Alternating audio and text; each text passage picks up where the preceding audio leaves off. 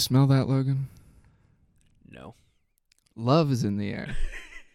Because, unlike our normal process where we record live, we're actually recording on Valentine's Day. Yeah. It's the season of love, everybody. And we've actually got, a little bit of a Valentine's-themed episode We do. coming on the way, mostly for the ladies, but Valentine's Day is mostly for the ladies. Yeah. It's Galentine's Day.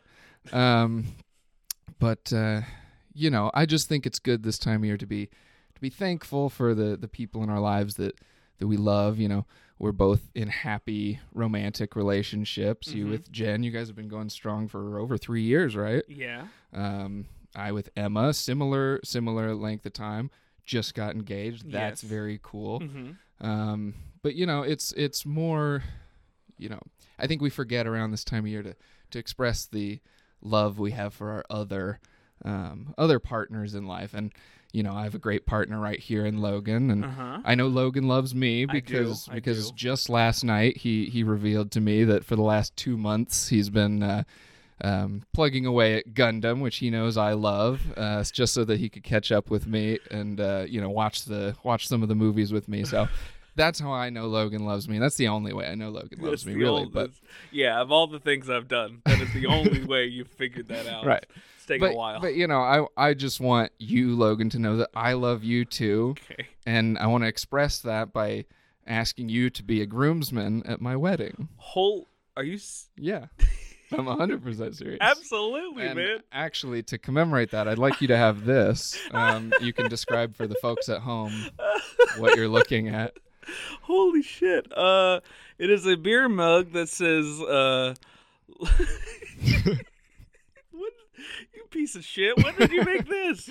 I had it made. I have a guy. It's a nice kind of Guinness-looking font that just says Logan's, and then it says at the end, Weeb Merch and Pub. Well, I know you love beer. You're a big beer guy, and I know you're a weeb. So put them both together. I can't say I'm not, as if I didn't spend the last month or so watching Gundam. So I guess that's the point. Well, shit, man. I was not expecting. I was waiting to see what I was like, this is so wholesome and genuine. It has to not. It has to twist to the south. But no, holy shit, man! Thank you so much. Of course, thank you. I assume you're absolutely willing to do it. Okay, yes. I took the mug. I feel like of that's course. the Right, indication. Right, yeah. It'd be rude if I took the mug. No give backsies backsies now. No backsies. But I love you, buddy. I love and you too. Thank you. No, I appreciate that. But anyway, that was my secret cold open. Okay, so we good. can get to the good stuff. I now. do love too that was in your mind, that was your version of like how you remembered it's Valentine's Day because we were doing this podcast. Well, for me, it was YouTube recommending me Pony by Genuine as I drove into work today. Amazing. And I was like, oh, it's perfect. The algorithm knows. Absolutely. Because, hello, everyone. I'm Logan Sowash. And I'm Andy Carr. And this is Odd Trilogies with Logan and Andy. And on Odd Trilogies, we take a trio of films, whether tied by numerical order, cast and crew, thematic elements. We go through each film and discuss the good, the bad, and the weird surrounding them.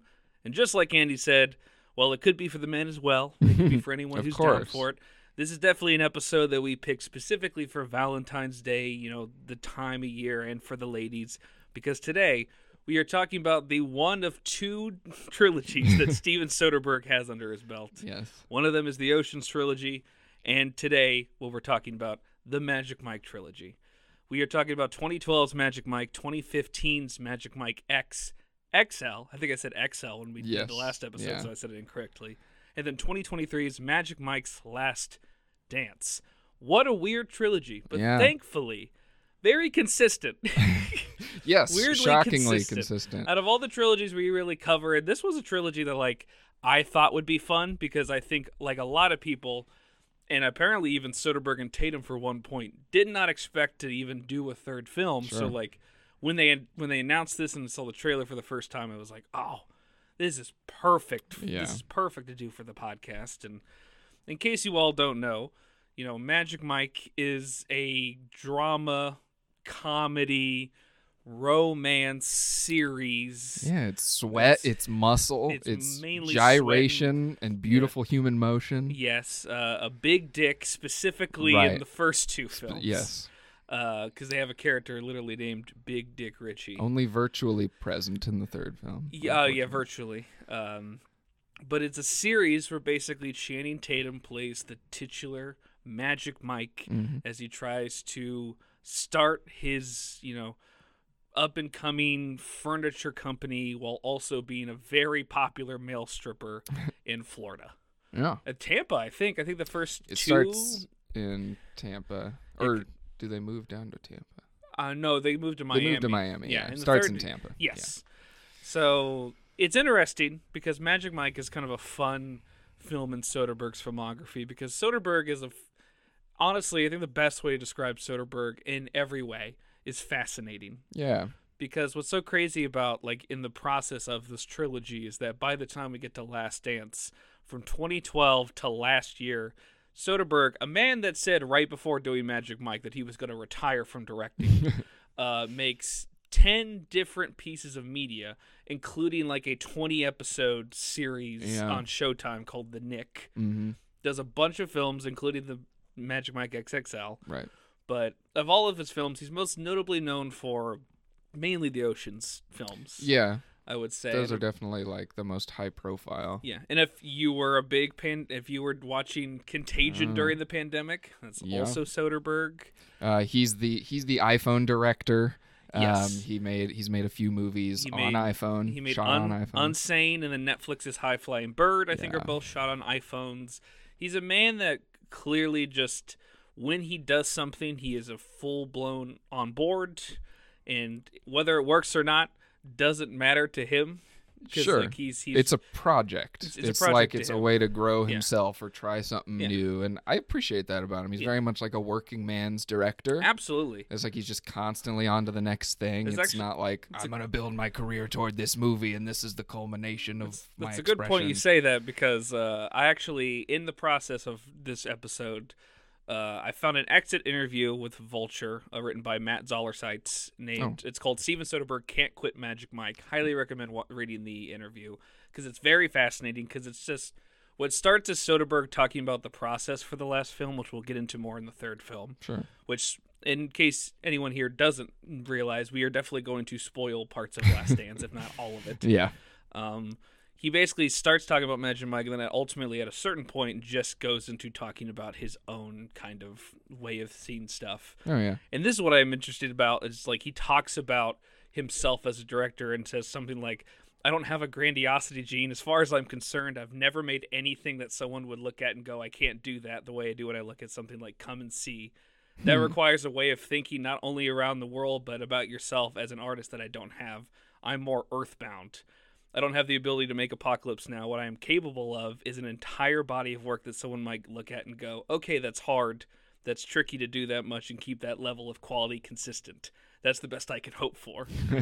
And that's kind of, I think that's a perfect way to describe Soderbergh, because again, for a man that has made 10 different projects, most of those films in a decade-long basis, 11 if you count Last Dance, he really hasn't had an issue with consistency there. It seems like most people enjoy those films. Yeah. I mean, a lot of times, like, he's had plenty of, like, kind of mild reception movies. Yes. But it's like he's not really an ebb and flow guy. Like, he makes kind of consistently pretty good, sometimes really great, just depending on who you are. And, yeah, it's not like he doesn't really make movies for everybody. He makes movies for whatever he wants to make at that moment, which is interesting because his movies span such a wide range of just experience and perspective. Yeah, the interview does a good job too of talking about just the fact that like he keeps saying he has a retire date, but he really is just like, whenever I kind of lose interest, when I lose the grind and the passion, that's probably when I'll stop. But to go back into Magic Mike, what's fascinating about Magic Mike in that regard is the fact that like, this feels like this should be, I don't know the best way to say this. You'd think it'd be a sluttier film than it actually is. Yeah. It is very sensual. It is very sexual. It is very much like, of course, there's a reason why these films come out on Valentine's kind of area, and people in mainly a female demographic, it seems it pushes towards. But in terms of the content of the films, it is quite fascinating that they're really just dramas about a man who is having an existential crisis, at least in that first film. Yeah. Well, and they're pretty I mean, like, okay, so they show the, the professional kind of art of stripping and dancing in its full, they show all the routines and all the grandiosity and eroticism of that. But like when it comes to like actual erotic scenes in the film, it's very tame. Like these are not, they're not like, I don't know, hard R graphic sex movies or anything like that. It's very much like, I kind of appreciate that the perspective of the films is almost like somebody observing professional dancers, professional strippers. It's like, this is an art, this is a craft and a job, and I'm portraying it to you. Yeah, it's one of those. And that's the cool part about it. Yeah, well, and again, it makes sense because like Soderbergh is a lot of the stuff. He loves films about just making things or doing things. Yeah, like literally, people in very specific kind of crafts or experiences. He likes films about people making plans, yeah, doing things, and then Magic Mike. A lot of the most interesting stuff. Because what's also kind of weird about Magic Mike, in a fun way, is the fact that Mike himself is not the full-blown protagonist. It feels like the film is taking kind of like double duty. Half the work is for Mike, and the other half is for Adam, played by Alex Pettyfer, who's also known as the Kid. Right. Because basically Mike takes a 19-year-old under his wing who seems to be pretty good at being a male stripper, and so, of course, the Kid is how we, as an audience, get introduced more into the stripping side of things and kind of like the process of becoming a stripper, while Mike's side is more like it's like the pros and cons of being a stripper. Where the Kid, you see the pros, where it's like, women just want you. You get all the tips. You get a lot of money. Sometimes maybe you'll go back with a woman that you're really interested in. Like, especially as a 19-year-old, it feels like this is the best job ever. Why don't we go to school for this? Right. Well, as Mike is in his early 30s trying to start a business, and he has no credit. Yeah. Because he works with mainly cash because he's a male stripper. Right. Well, and it's just kind of like the time. Yeah, he's kind of disillusioned with it. Like, he's really good at it. He's really dedicated himself to it. And he seems to enjoy, like, actually dancing and stripping. But it's like that being his career is clearly no longer fulfilling him. Yeah. And so you kind of get, like you said, a dual perspective. And it's really interesting how this movie almost starts feeling like at the beginning kind of feels like, Adam, or the Kid, is our main character and we're following him. And then as the movie goes on, it's kind of leans harder onto Mike, and it's like, okay, as we get introduced into this world of dancers, we're also kind of shifting into a more kind of mature, weathered perspective, which is interesting. Yeah, because that latter half of the film is very much seems like we get more Mike when we realize that he is, to a degree, prepping his replacement, possibly. Yeah. So, like, when it comes to the point where he could probably just wipe his hands clean of the stripping business and do his own thing, will he take that chance? Because while the Kid is making bad decisions, he's still making money and doing good at what he does, and he learns from his mistakes and promises to pay Mike back when he makes a really dumb mistake. But it is fascinating to think that, like, the Magic Mike films, where it's like, it's a lot of the kind of the advertising and marketing, and like I think of like that video Conan did where he's like he crashes like a bunch of his female employees going to Magic Mike XXL, a screening and whatnot, where it's like this super, sexy, sultry, like, oh, don't leave your husbands at home, ladies, it's Galentine's type of film. And then you just watch Magic Mike, and there's a whole moment where he finds out that the woman he's kind of interested in has been using him to, like, basically cheat on her fiance. Yeah. And it's like, what the fuck is this film again? Yeah, and it works. I mean, that's the thing, too. Yeah. It mainly works. And I think, there's two things that I think are definitely, like, could be changed. One is the color yellow. And we bring this up. The whole movie looks like it was shot through a glass of beer. Yeah, it looks like it's like sometimes it's piss yellow, sometimes it's like Pilsner yellow. It is just like, it also seems fascinating too because in later films it just goes away. And I'm pretty sure, because I know Soderbergh is the DP in both XXL and Last Dance. I assume he's the DP in this. I believe so. Because, like, it's just, but it's so funny to think that, like, when people talk about Magic Mike and its issues, there's one specifically we will definitely get into, and it's with a specific character, but very little seem to talk about the fact that this film looks like that it's shot specifically through a single primary color at all times. Yeah. Even when it really shouldn't. Yeah. Like the only times it really escapes from that is like inside the club when they've got like the purple and blue lights going on. That's like the only time. And even then it's kind of like the whites of the scene are still kind of yellow. Because when you go to the backstage where everyone's getting prepped for the next show. It's all like fluorescent lights. Yeah, it's all yellow again. It just feel like it's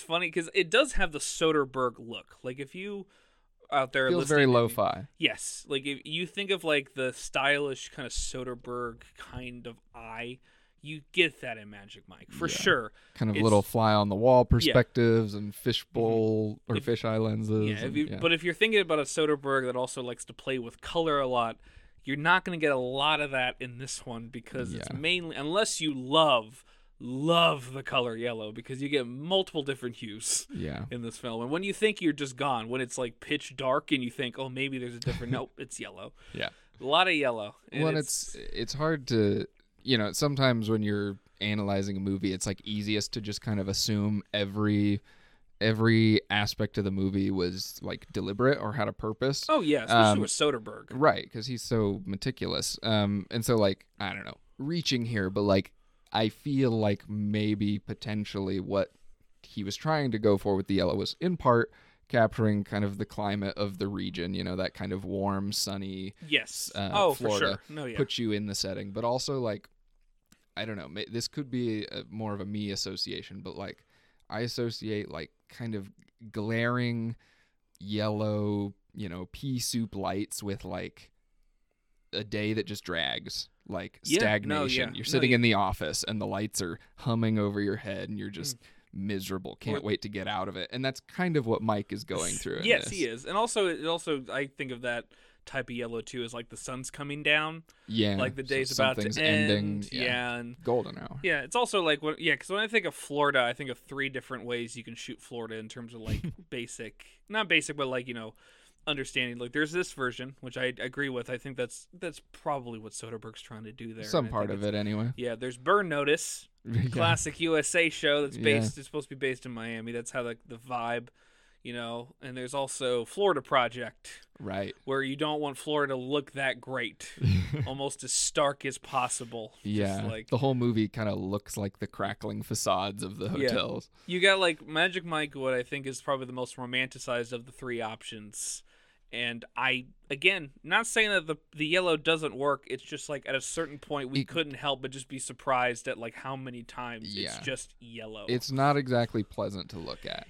And so while it succeeds in conveying, I think, probably what he's trying to convey, it also kind of overstays its welcome. Yeah, I may be biased because my favorite primary color is red. Okay. But even then... What if this whole film was red? How would that make you feel? Then it's a Nicholas Winding Refn film. That's true. Even then, I feel like even then I'd be like, that's a lot of red. Or it's in fabric. And I don't need to see either one. Strippers in fabric. Oh, my God. The director of In Fabric doing a stripping film would be horrifying, and I'd be there day of. Yeah.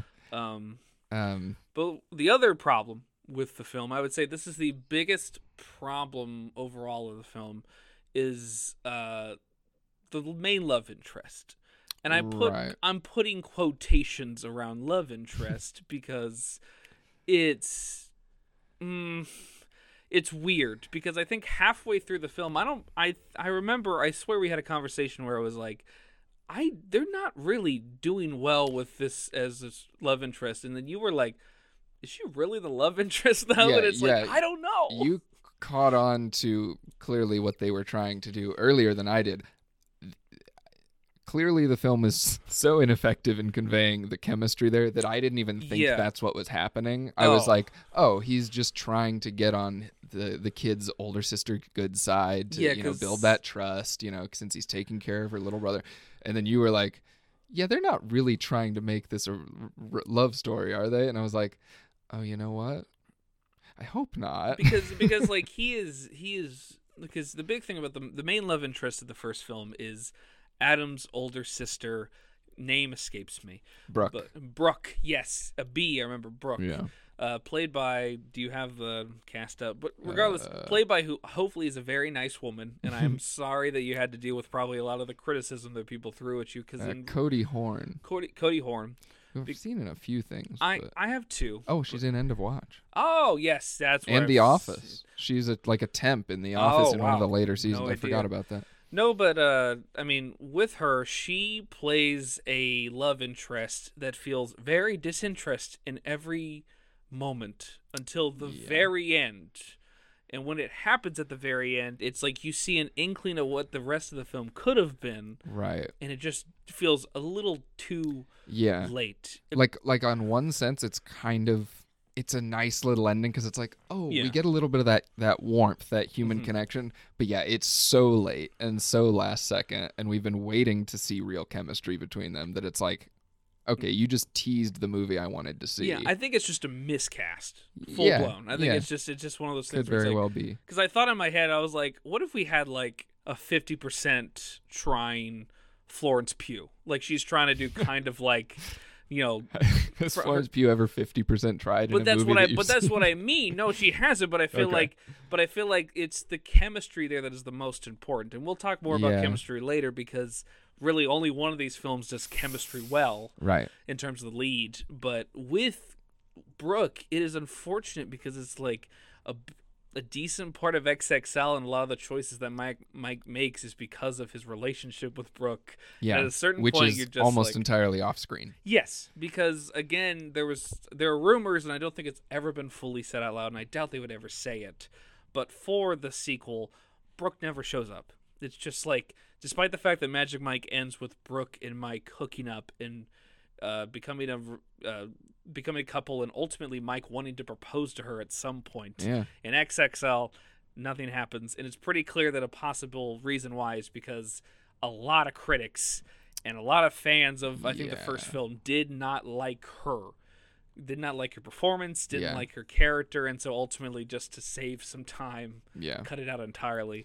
What we got instead in XXL, I don't think is really that much better. It's pretty weak as well, but even then, it's like it's even less compelling, but it eats up less screen time, so it's not as much of a detraction. It actually goes. It does the classic flip of is they really gonna force this into like, oh no, I guess this is just for the boys, right? Cool, whatever. But yeah, I think to add to kind of the Brooke issue, I do think it's largely a casting issue. I don't think it's really, and I'm not accusing you of saying this, I don't think it's really an acting issue. No. But I do think it is casting. I also think it very well could be how the character's written on the page. Because she's clearly written to be kind of a stick in the mud. Yeah, that is the conflict throughout the movie is Mike trying to get over her wall. And she's got this really kind of dull, not dull, but like very normal personality in this world of strippers and kind of exotic people, exotic careers anyway.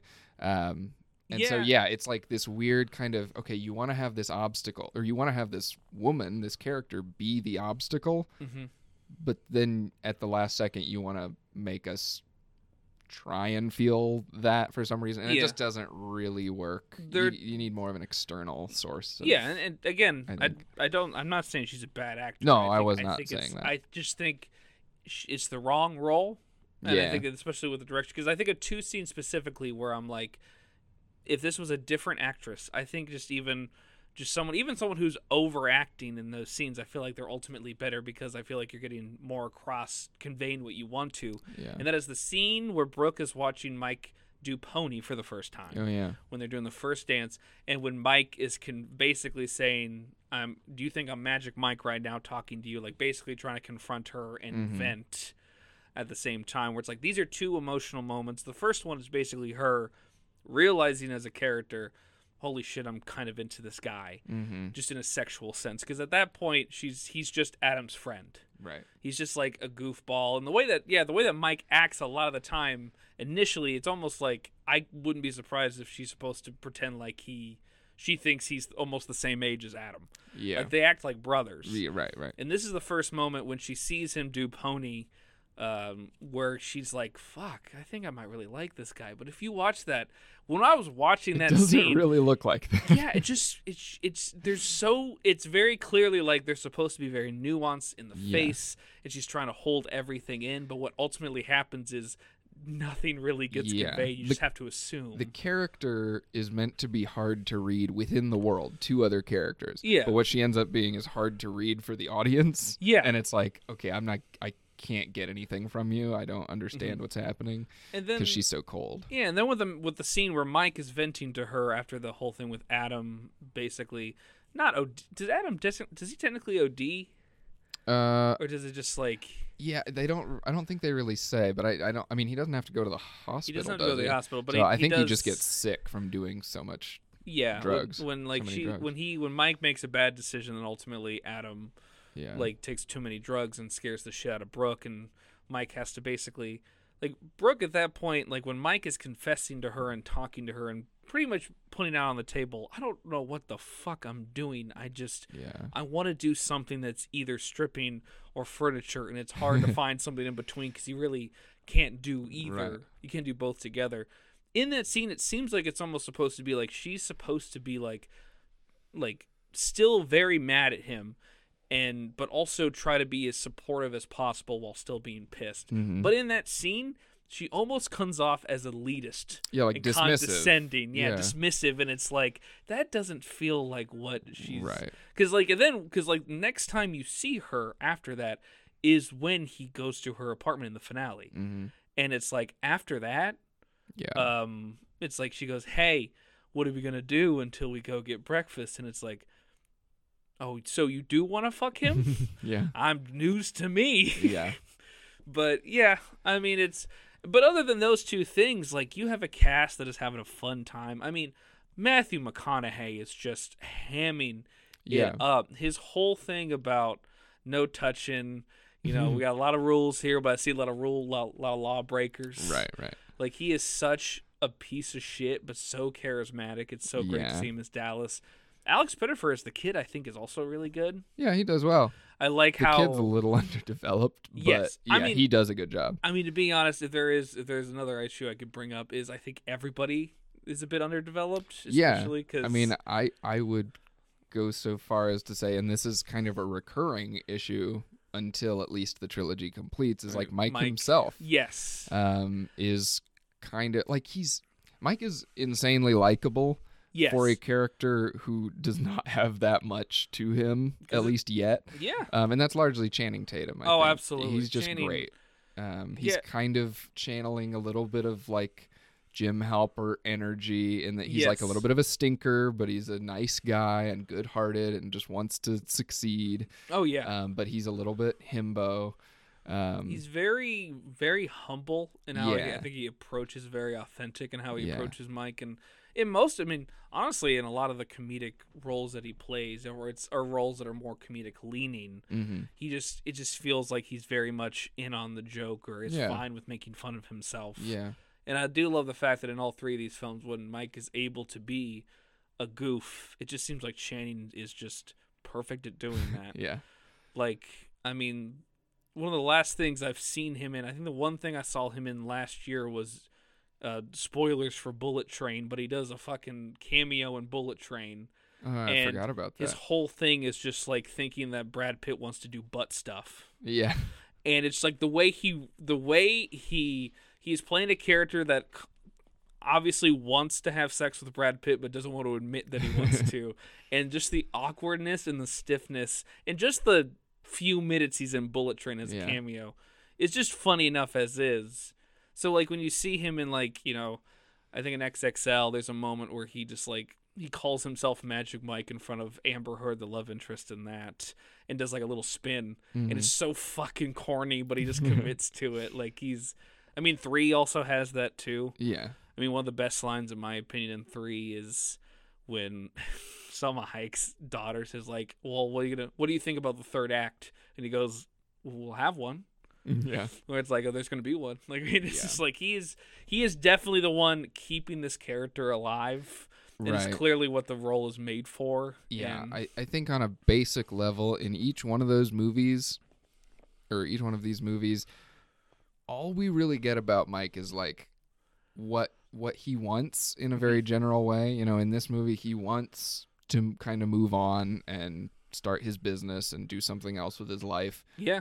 But like he doesn't really advance toward that. No, I mean, And he doesn't kind of learn anything about how to do that. yeah. He doesn't like progress really. All he does is woo a girl who is kind of a wooden pole. Yeah, and even then, it's kind of shocking that he woos that wooden pole. And so there's not that every movie needs a lesson or a whatever, but it's like there's no change of perspective or growth really. It's just kind of like it's like a character study in which the character doesn't accomplish anything. Yeah, the only feel anything. Yeah, the really. biggest move he makes in the first film is ultimately like just cutting ties. Yeah. When he cuts ties and he decides to he makes a big decision for himself. I guess that's the big thing, but it's we still don't really see him arrive at that conclusion. It's kind of like it's just going on in the background while we're paying attention to the kid. It's like, oh, Mike's gonna leave. He has like a pissed off kind of like face just silently in the corner, and then he kind of just leaves. And it's implied that he's gone. And I do think there's a moment at the end of the first film I think is well done, where I think right before he leaves, the kid recognizes that look. Yeah. And knows what that means, right. and just lets it happen.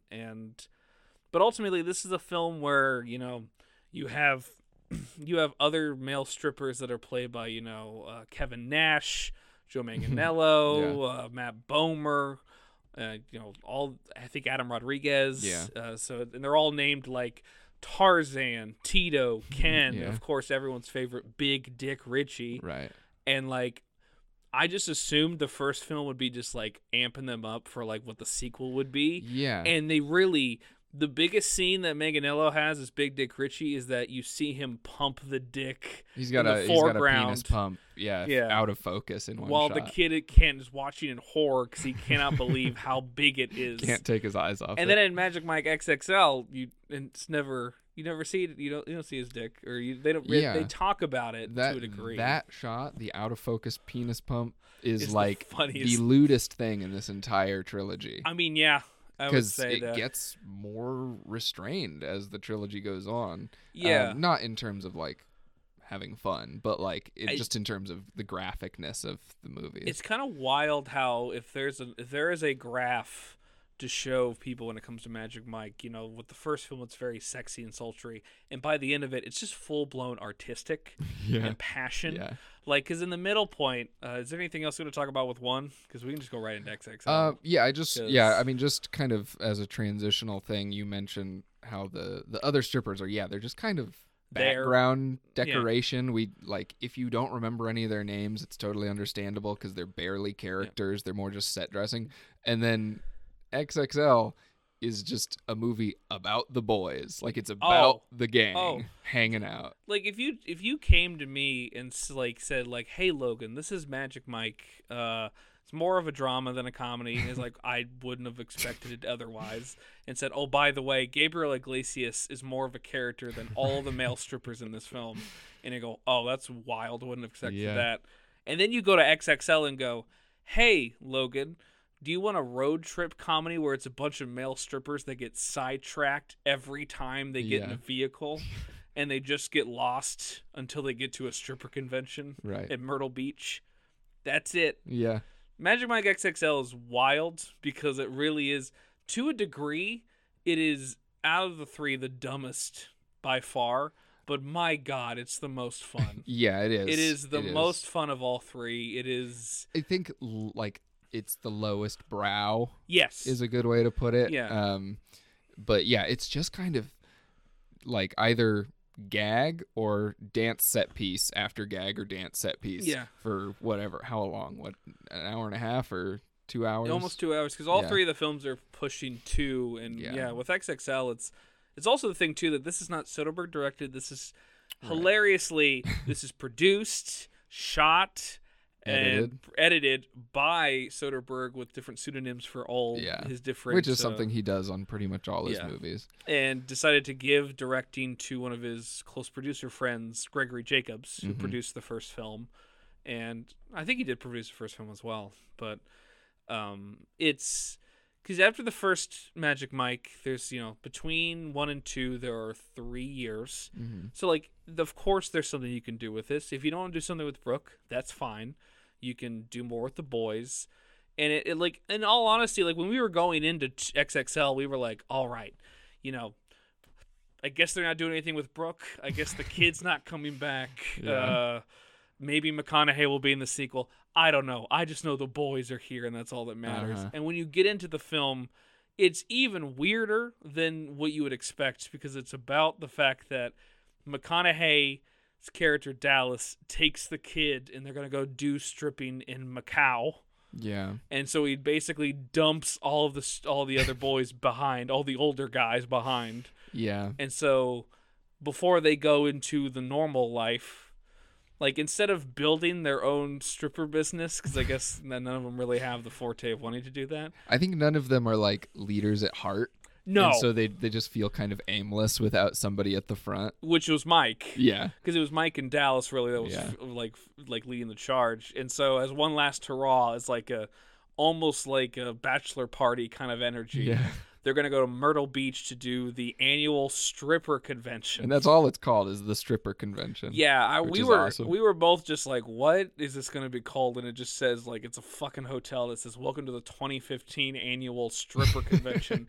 And then like, you see, you see like posters, and it just looks like it's just an inch away from being a straight porno like title cover, Yeah. and it's like, what is this? And like an adult film convention. Yeah, and what's also crazy is, despite how silly everything sounds like, despite how goofy the story is, this is also probably the most packed cast out of all 3 films. Yeah. Besides everyone of the boys returning, Right. you Who are got- all pretty much all of them are more high profile at this point. Yes, because again, like with the first film, I think the first film makes nearly a little under 170 million total on like a budget of 7. Yeah. So it makes a lot of money. It's a big hit, and so this film is like, I think, twice the budget. Mm-hmm. And who do you have in this film, Andy? You got Channing, you got Joe, you got Kevin, Matt, Adam. All the boys are back. Gabriel back. Gabriel of course. Iglesias is back. Which, you know what? It's fun to see him come back. We've got Amber Heard. Who at the time was not such a controversial figure. But even then, I would say interesting choice. Yeah. Even for that time. Jada Pinkett Smith. Who apparently, I think, you'd have to double check me on this. I swear that her character Roman was originally supposed to be. I believe it's just Rome. I think it was supposed to be Jamie Foxx initially. Oh. And then he had to bow out. Wow. And Jada Pinkett Smith. That kind of makes a lot of sense. Jada thought it wasn't going. Like, Jada was like, oh, they're probably going to rewrite the character for me. And like, Channing's like, no, I think you'd be perfect for this. We'll just keep it the way it is. Keep it. Keep it. They do add kind of a sexual tension, a romantic history between them, or sexual history, which I mean, I guess could have been there with Jamie Foxx, but they make these movies make no other indication that that Mike is at all anything but heterosexual. You got ex-NFL football player Michael Strahan. Michael Strahan, who does a strip routine.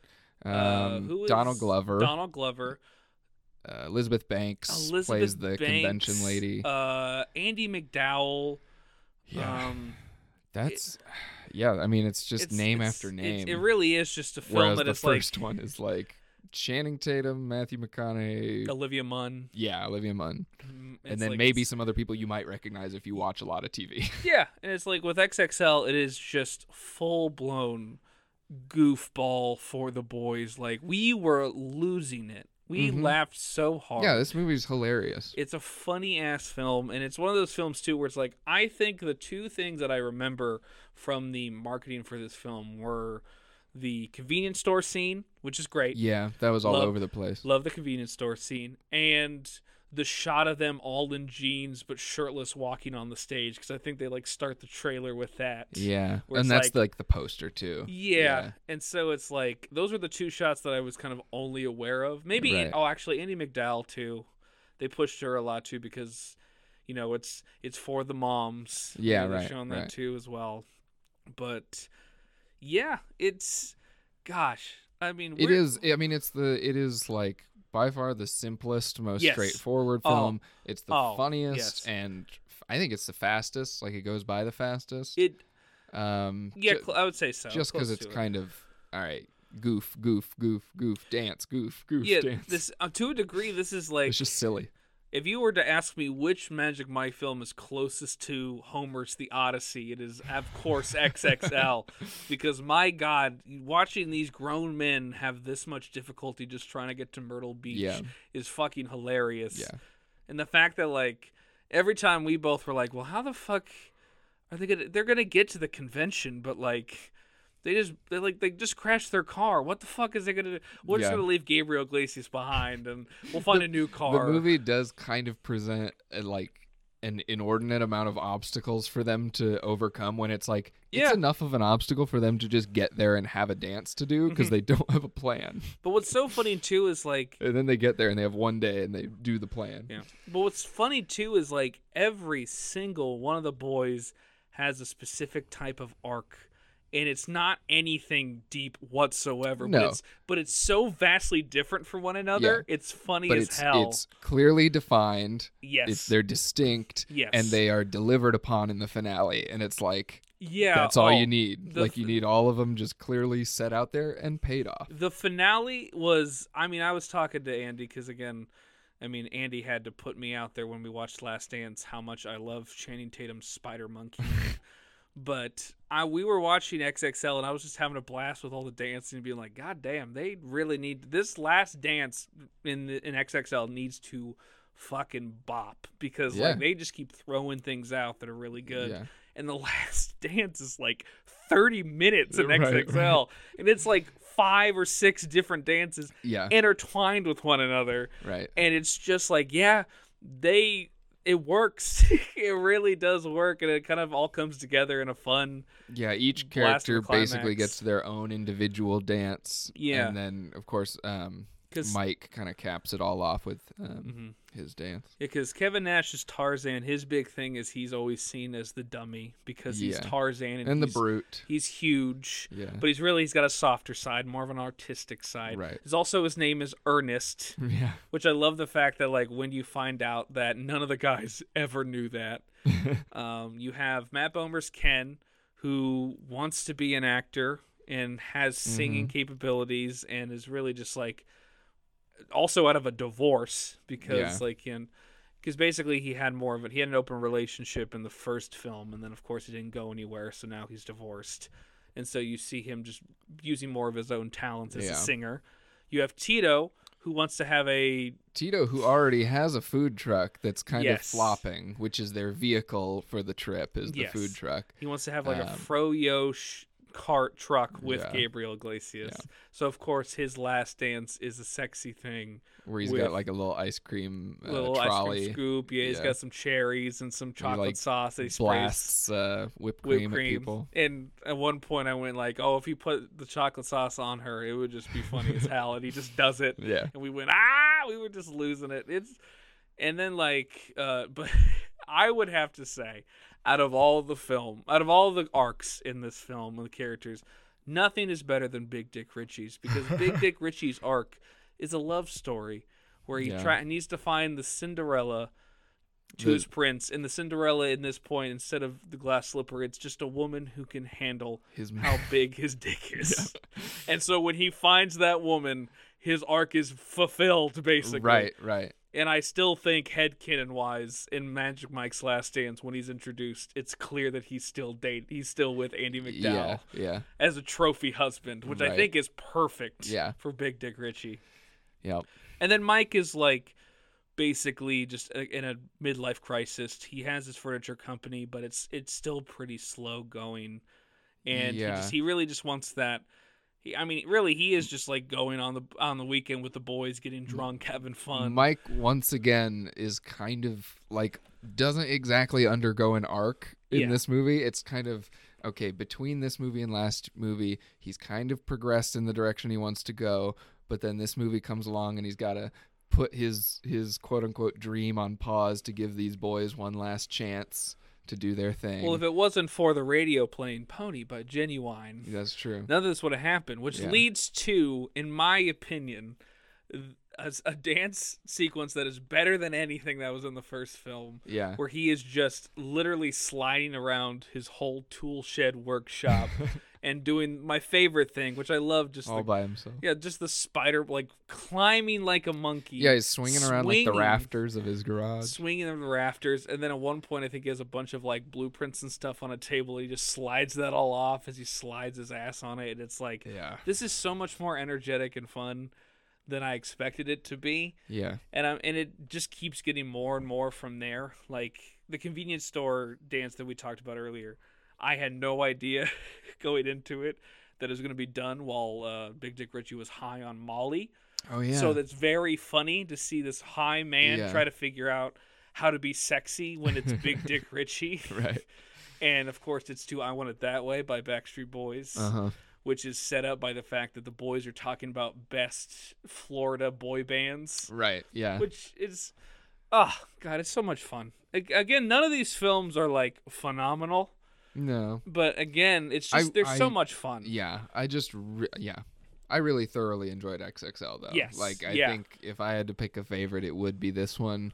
Certainly the most rewatchable, I think, just because it's so many gags and goofs. But what's also it's a blast. Yeah, but it also hilariously, and you can consider this a problem or not, depending on how much of a fan you are of the first film, which will also show up in Last Dance. It'll show that when it comes to a Magic Mike sequel, the best way to handle a Magic Mike sequel is to almost disconnect yourself as much as possible as you can from the first film. Yeah. Because I genuinely think you can show somebody XXL and get almost the same amount of excitement and fun out of it. Yeah. I mean, it would literally just be a smidge of context you would be missing out. But like they kind of go over everything in this movie, and Brooke is irrelevant, and the kid is irrelevant. And I mean, again, with Jacobs being a good director on this film and Soderbergh being the DP, there are just a lot of moments here where it's like, I think to me, what screams their relationship better than anything is when Channing Tatum pulls out the cookie dough the note on it says, "Let's get fat together, B," and then he just throws both the things in the trash. And it's like that already communicates more about the relationship than most of what happens in the first film. Yeah. And what happens with XXL is it feels like they don't necessarily know what they want out of another Magic Mike film, except for the spectacle. Right. And the fun. And so that's what they lean on. And that's what they do. They just do the fun spectacle version of it. Yeah, the character study didn't totally pan out, so like we're just going to kind of have fun with it. And they do. Oh my God. They make the most of that. It's absolutely the most fun of the three. And then after that, in case you forgot what the years were between each film, there is a good old 8-year gap between XXL and Last Dance. I'm sure that was helped along by COVID. And that was, I mean, it's very clear that was the case, too, especially with how Last Dance follows it. But what's interesting, though, is you would think, maybe like me, you would think that there was just, like, a lull.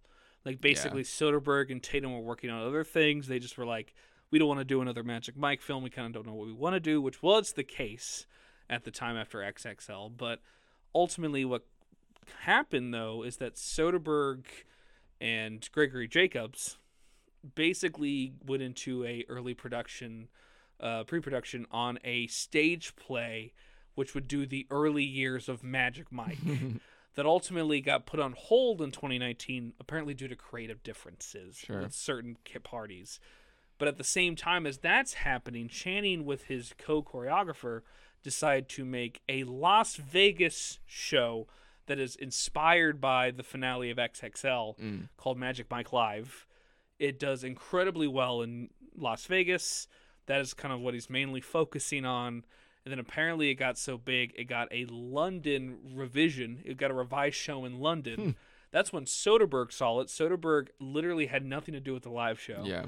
Saw it in London and went, holy shit, we could do a whole Magic Mike film just on, like, creating something like this for the people. Doing a revival in London. Yeah, like, and so they went, like, and so Soderbergh got this inspiration and, like, called up everybody and was like, basically had to make the hard decision of, like, I don't know if they fully kiboshed the Broadway show, but I think basically put it on the Right. shelf. It's either this or that. Fully, yeah. Either the movie or the And show. decided it would be more interesting to do a film about if you made a Magic Mike show, what would that look like?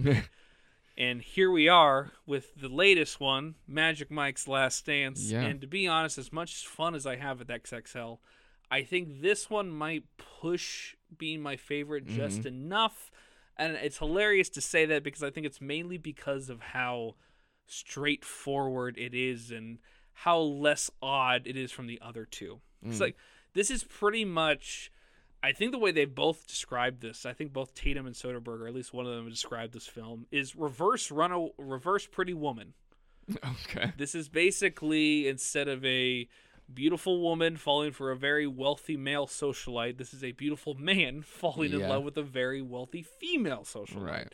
And so it's like very, out the gate, you know exactly what kind of film that's going to be, especially with the trailer. If you watch the trailer for this film, it's like, oh, I know what this is going to be. Yeah. And the trailer doesn't pull any punches in terms of like trying to hold any secrets. It's exactly what it is. It's a show must go on movie. Yeah, it's again Soderbergh's favorite, a show about making things, a film about making stuff. Yeah. Like it's literally the majority of the film is about Mike teaching a new group of dancers as a director how to do a cabaret show. Yeah, I mean, he's basically teaching like classically trained or formally trained dancers how to be strippers. On top of like cool in a stage play. On top of cool break dancers, they get this whole crew together. And with that on top of it, one of the things that I think, going back to the first film when we talked about why that love interest doesn't work, is mainly chemistry.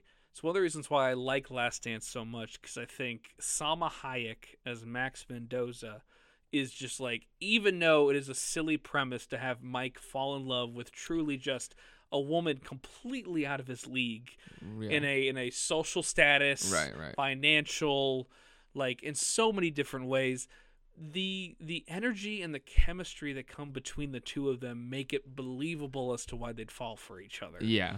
And apparently, too, like when Soderbergh in that Vulture article I talked about earlier, when he kind of realized, Hayek was perfect for the role. Because another thing, too, about this film is that originally it was Thandie Newton in the role of Max.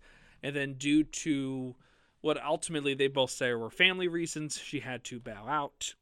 And they also shot this during COVID. And so when Salma came on, they were kind of wondering kind of how much she was going to go into it.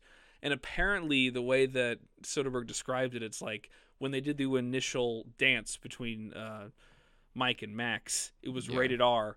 But once Salma got involved with it, like it's kind of NC-17.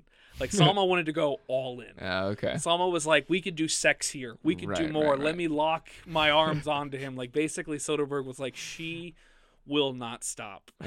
She actually, at one point he says, do you know the scene in the film where she's yelling about there has to be a climax, and she's constantly yelling about like the creative ideas that she wants to do for a film? Yeah. That's just how Salma is.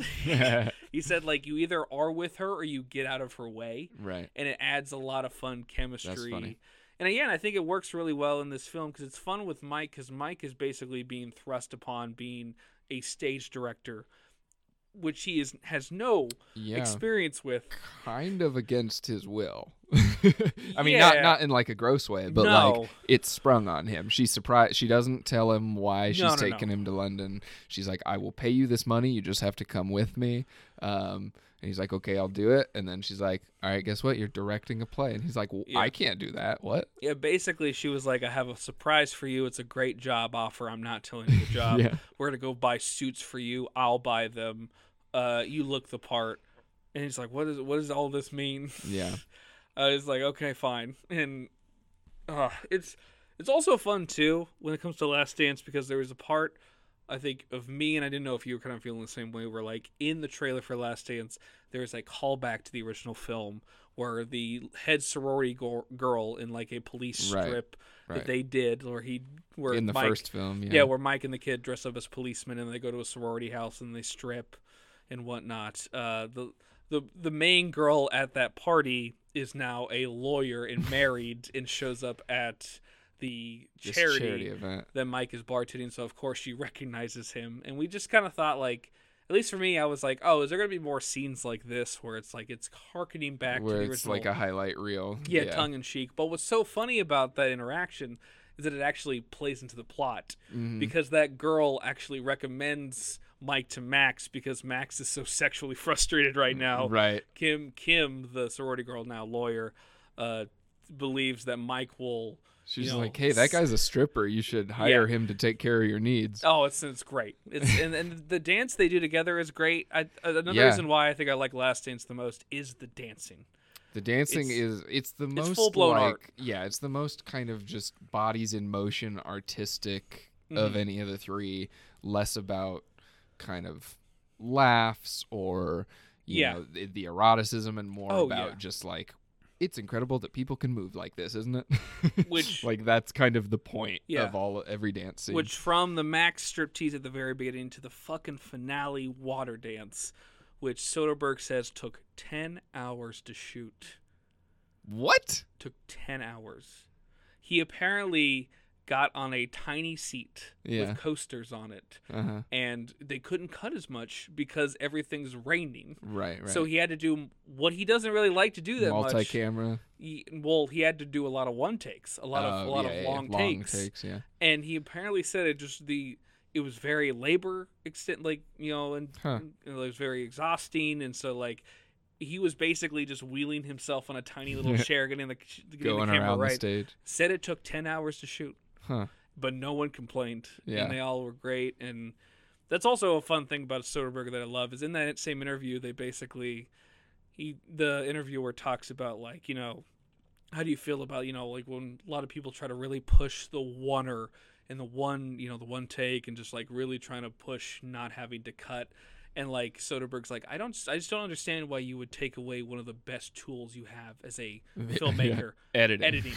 And it's like the cut, and it's like that is Soderbergh in a fucking nutshell. Yeah, he's a professional. He's like a working man. He's literally like, I don't care about the cut. I actually love the cut. Right, it's my favorite part of this process. It's like a modern day newspaper editor being like, why would you do this by hand when you have a computer? Because guess what? Guess who also is the DP and editor on this fucking film? Soderbergh himself. Yep. And when he talks about being the DP and stuff in the article, he just like basically goes like, I know I'm not.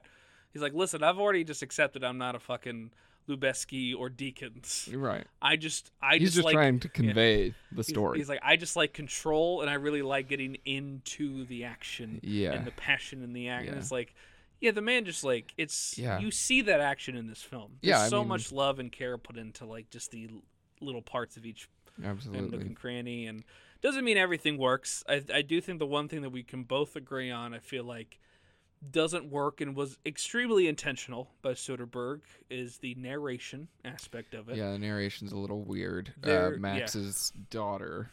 Yes. I can't remember her name. Zadie. Yeah. Sadie with the Z. And it's kind of, at first, like she narrates the opening of the film and we're not sure who it is. And then eventually we're introduced to her and we kind of get the idea. And she's, I don't know, it's maybe half a dozen voiceover lines throughout the movie. Yeah. It's not a ton, but it's like kind of recurring enough to where it's like, I don't really feel like this is adding anything. Yeah, Soderbergh, he talked about like a lot of the inspirations in that article about like he had 3 directors in mind that gave him inspiration for the film.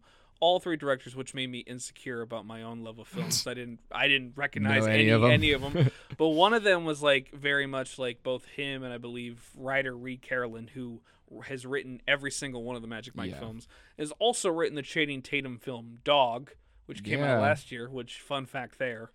But basically they were both in love with the idea of like one of the directors used to make these, you know, fun cast of characters that were very like interesting and kind of quirky and like in the 30s, which is where the butler Victor and the teenage daughter Zadie come from. Yeah. And apparently Soderbergh said like there were some lines that he really wanted to convey in the film, but like just have no sense of subtlety. They just wanted to be out there. Like, this is how important dance is. This is how it is. And he just couldn't find the way to say it other than literally having someone say it. And apparently there were earlier cuts where like he actually had Victor say some lines. So it was going to be Victor and Zadie telling the story. Yeah. And so he thought it was interesting. I mean, it seemed like the way he talked about it was like he thought it was interesting to have a teenager recognize the love of her mother and Mike better than they can understand it themselves. Sure. But ultimately, it does take you out of the film. Yeah. Very little, less and less with each one, but even then it does feel a little like, oh, okay. Yeah. This is different. It makes more sense as the movie goes, but Zadie is also a pretty underdeveloped aspect of the story. She is, yes. So it kind of... I can definitely see now looking back, like, that... like what they were going for, that kind of youthful perspective of her mother's love, and that is cool. I appreciate that, but it also doesn't really hit because we don't know Zadie that well. What you're really saying is you want a scene where Max forgets to pick up Zadie at school, so Mike has to do it, and then there's a fun, a rambunctious romp. Yeah. You know, she likes a guy, and so he has to help her. Or like a scene where Zadie walks in on Max and Mike. Yeah. Oh, whoa. Yeah, you know, lighthearted stuff. You know what's funny though is I was joking about what I said, but like how Channing is as an actor, I think he could sell that. He would. He would have no problem. Yeah, I mean their introduction to one another is one of the funniest parts of the film. Where she just like shows up while they're talking, and he goes, "And who the hell are you?" Yeah. And it's like, "Oh, you're the daughter." It's just I love those I love when people of very different ages like don't treat each other any different for their age. Like he just is talking to this teenage girl, and he's just like, "What?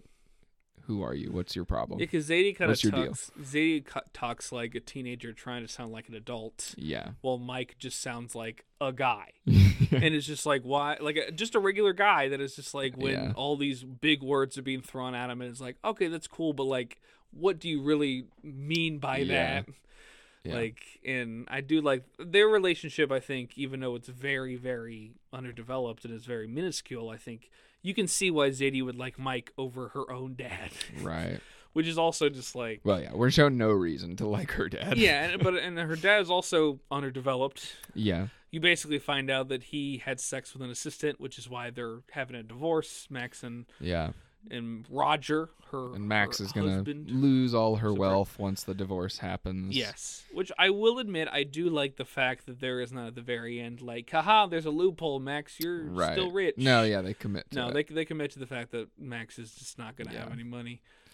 And that's fine. I mean, I do like that, and I think if the Max-Mike relationship might have been a bit more developed, that would hit a little bit harder. Mm-hmm. But I think an issue I had, not necessarily with their relationship, because their chemistry is great and they wonderful. Make sense together. I think I had an issue with kind of the way Max's character developed as the movie went on, because it's kind of, you know, the big kind of second act going into the finale point of conflict is Max is kind of ready to give up on the show because her husband has screwed her over, is trying to take the theater away from her, and she's just like, well, that's it, we're screwed, pack it in.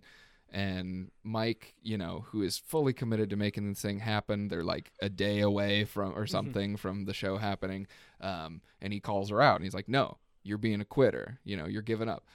And then she leaves, and she goes home, and she sticks her head under her pillow and doesn't come back until Mike puts the show on 2 days later. And it's like, it totally divorces her from kind of the big project of the movie. Well, yeah. I know it is Mike's show, but like, it feels a little... Like Zadie calls her out earlier in the movie and calls her like, or somebody says she's like the queen of the first act or whatever, you know, and she goes through these phases and changes her mind about what she wants every 2 minutes. Yeah. She likes projects. Mike's just her little pet project to keep her entertained for now because she's crazy, and which feels like the movie telling you is a misunderstanding of the character by these other people. It's she's misunderstood. But then the end of the movie kind of reinforces that, and it's like, oh, I guess this was just kind of a little project for her. And she loves it, and she loves Mike, and that's awesome. But it's like seeing her just in the crowd watching this thing that Mike kind of made without her is just a little bit like, I thought it implied to the film that everything was pretty much done except for that water dance. Sure. Because like it seemed like the way they were talking is like there's no finale, there's no climax. We need Yeah. that, and that's why she wants the Romanian guys just dance. Which honestly, Yeah. thank God they don't have in the film. Not that it's not good, but it literally has nothing. It feels very much out of place compared to everything else they're doing. Where she's like, oh, we have to have this guy. Yeah. Yeah. Like his whole dance. I thought that was going to be like a weird arc or. I thought she conflict was or gonna something. like possibly fuck that guy and be into him, Uh-huh. and then she'd have to choose like, Yeah. is she really or gonna? Yeah. you had suggested that maybe he was going to be the kind of centerpiece of the show, and then he'd get hurt, and Mike would have to take over. But no, no, thankfully, Mike had his own part. Thankfully, that guy was really cool and really good dancer. And Yeah. again, what's so funny about the reasons why I like, at least me personally, I like Magic Mike's Last Dance. It really is just like at a basic level, like just doing the standard movie things, but well. Yeah. Where it's like it literally it's fucking funny how we're in the third film in this trilogy and it takes this long for them to be like, we have a love interest that works. Yeah. Where it's like it's so funny in Last We Dance. did this Yeah. every time, and it never Yeah. worked. When but like no. Mike just says like, me and Love just don't get together, and it's like, hold on. Hold on a second. I'm not saying you have to think Channing Tatum's the sexiest man alive. Not saying that. But I think objectively speaking, you could understand why a lot of people think he's attractive. Yeah.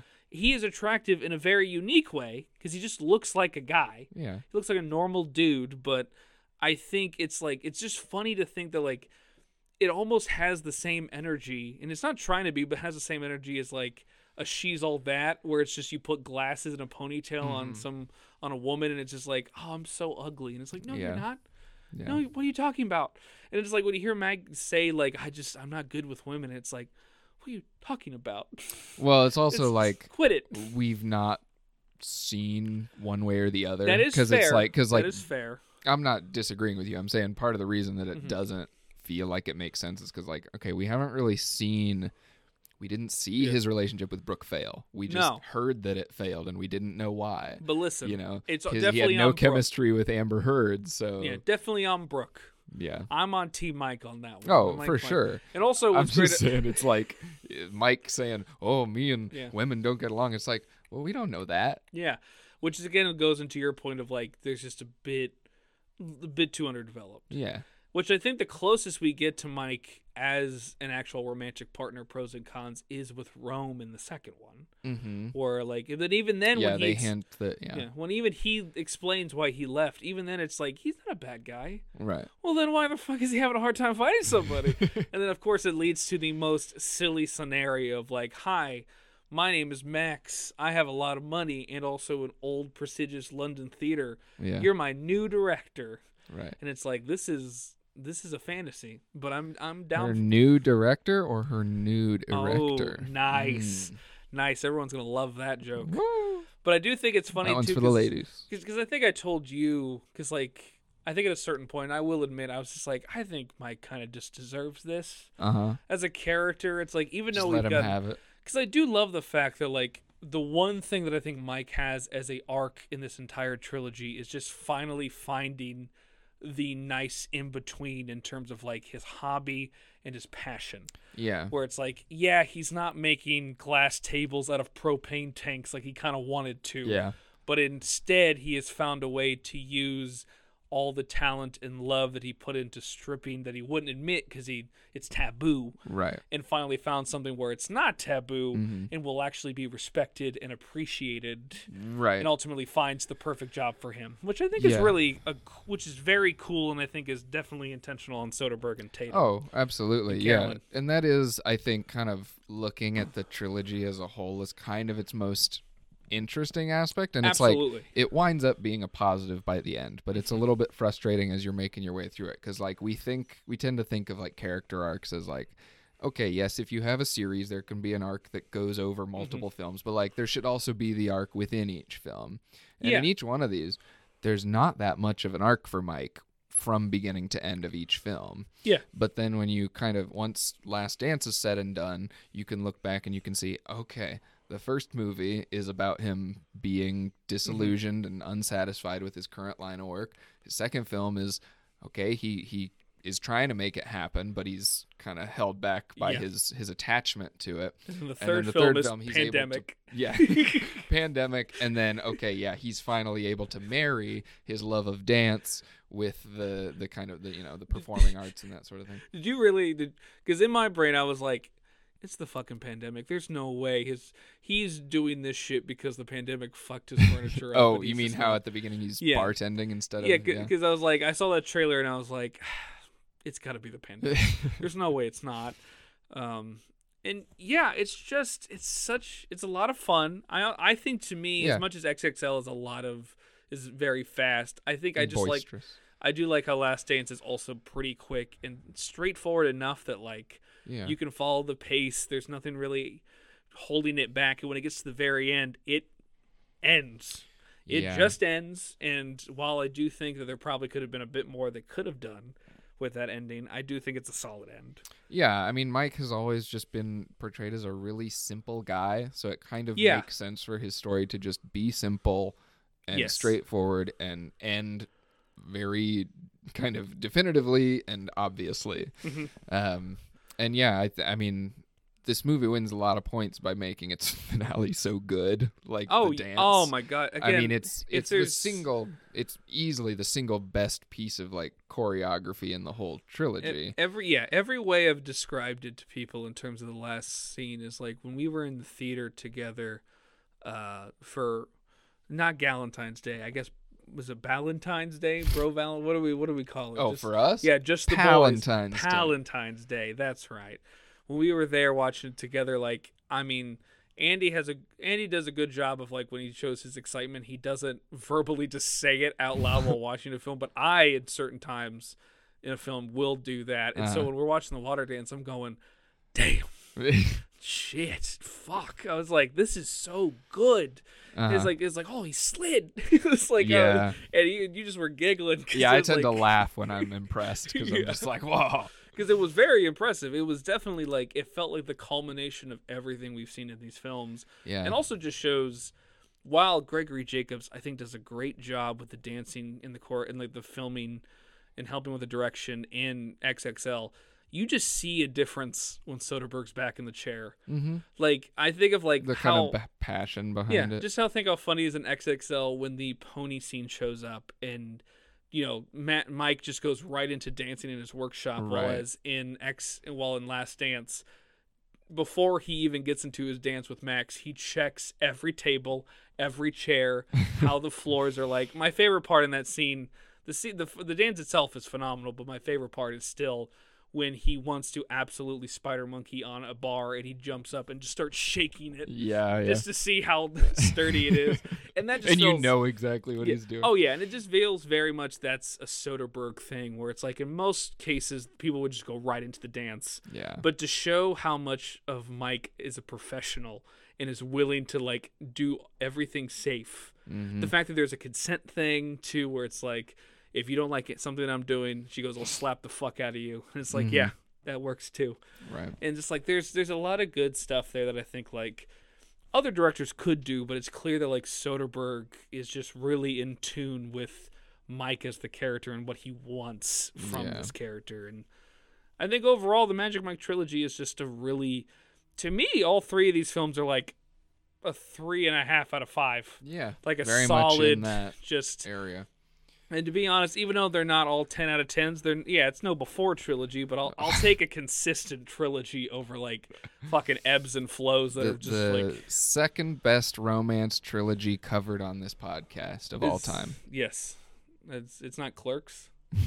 I had to think off the top of my head. I don't think we've done any other romance trilogies I don't know if we have. We'll definitely besides before. no, but we'll definitely. I mean, we've talked about in the past, but we want to do Wong Kar-wai, so we'll Yeah, definitely be definitely doing doing that in the that. future. Don't know if we have the patience to wait for next Valentine's Day, but we're definitely doing it. At some point. We got enough. We can find something else Valentine's Day related for True. the next time. But yeah, that's the Magic Mike trilogy. It's a lot of fun. It really is. I'm really happy that it was as fun as it was because like it just there was a part of me that was worried that like okay like this has been 8 years Like, there's a Yeah. fucking HBO Max show that is like a talent, like, live act.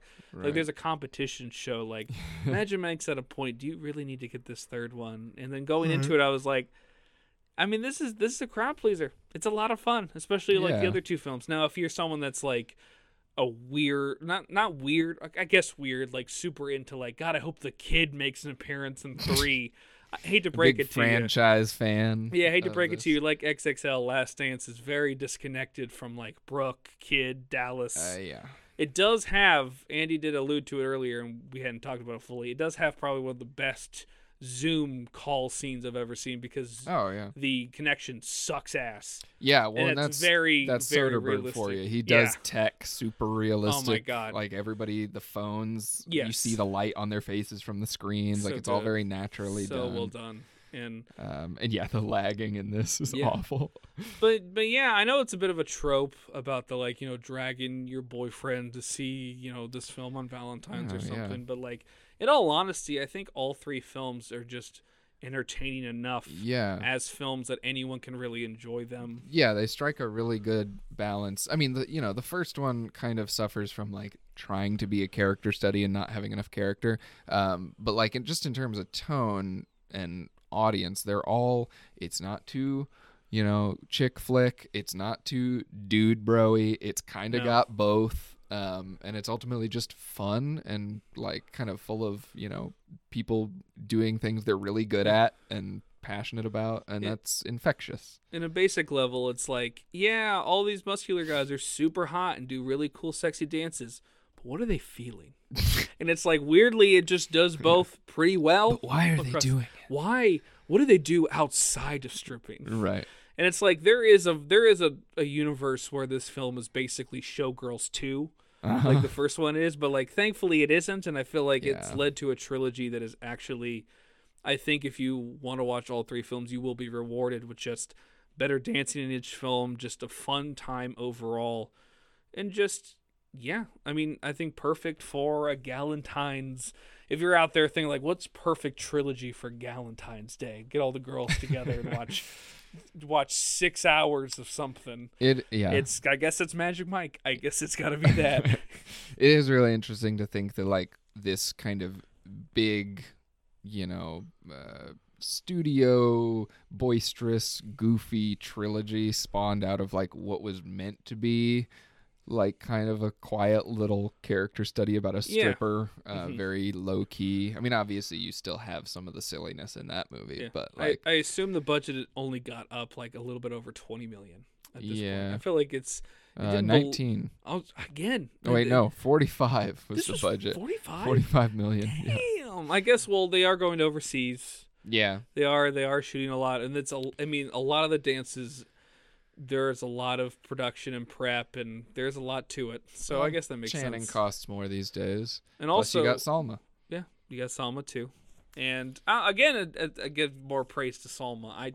She gives me, both her and Michelle Yeoh give me just great energy as actresses. Where it's like, Like they even just got to be pleasant people to work yeah, with. even when they're on something that like clearly is not their usual forte, or something that is just like maybe bad, or like, I mean, for example, for something like the fact that Michelle Yeoh can do like the new Star Trek shows, Yeah. but also do Everything Everywhere All at Once, or the Mhm. fact that like Salma can do this and can do super serious films, but also do like be an Eternal and just sell it as best as she can, Yeah. being a character named Ajak, and just to be like, and just sell it as best she can. Like, I think it's what the film, especially a trilogy, what this finale really needs is someone who is just invested as much as Soderbergh, Tatum, Carolyn, everyone else on the film is. Yeah.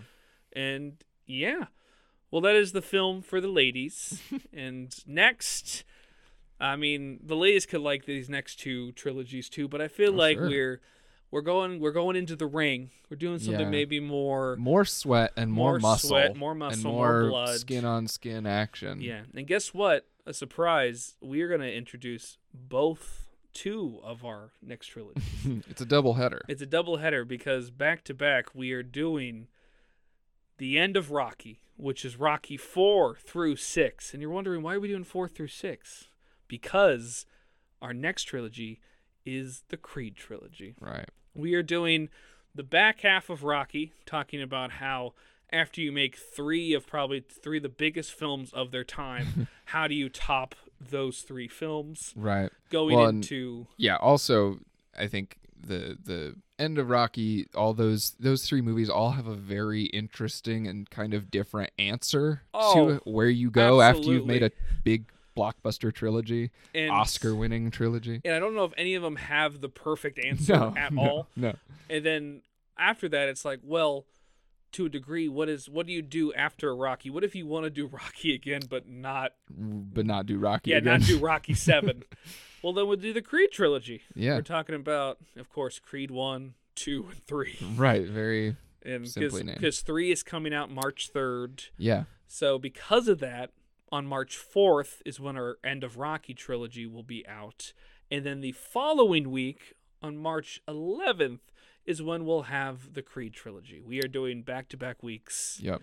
Definitely to make up for the fact that, like, due to us prepping for both, Magic Mike and also preparing ourselves mentally for the Santa Clauses, we're a little bit first several weeks of the year we're a little sparse, but we're making up for it. Yeah, we are making up for it. We are doing our research. We are watching every Rocky film. I'm so excited for Creed 3. I am too. As looking ahead to a new release. I really enjoyed both of the first two. Yeah, and I want to see 3 in IMAX.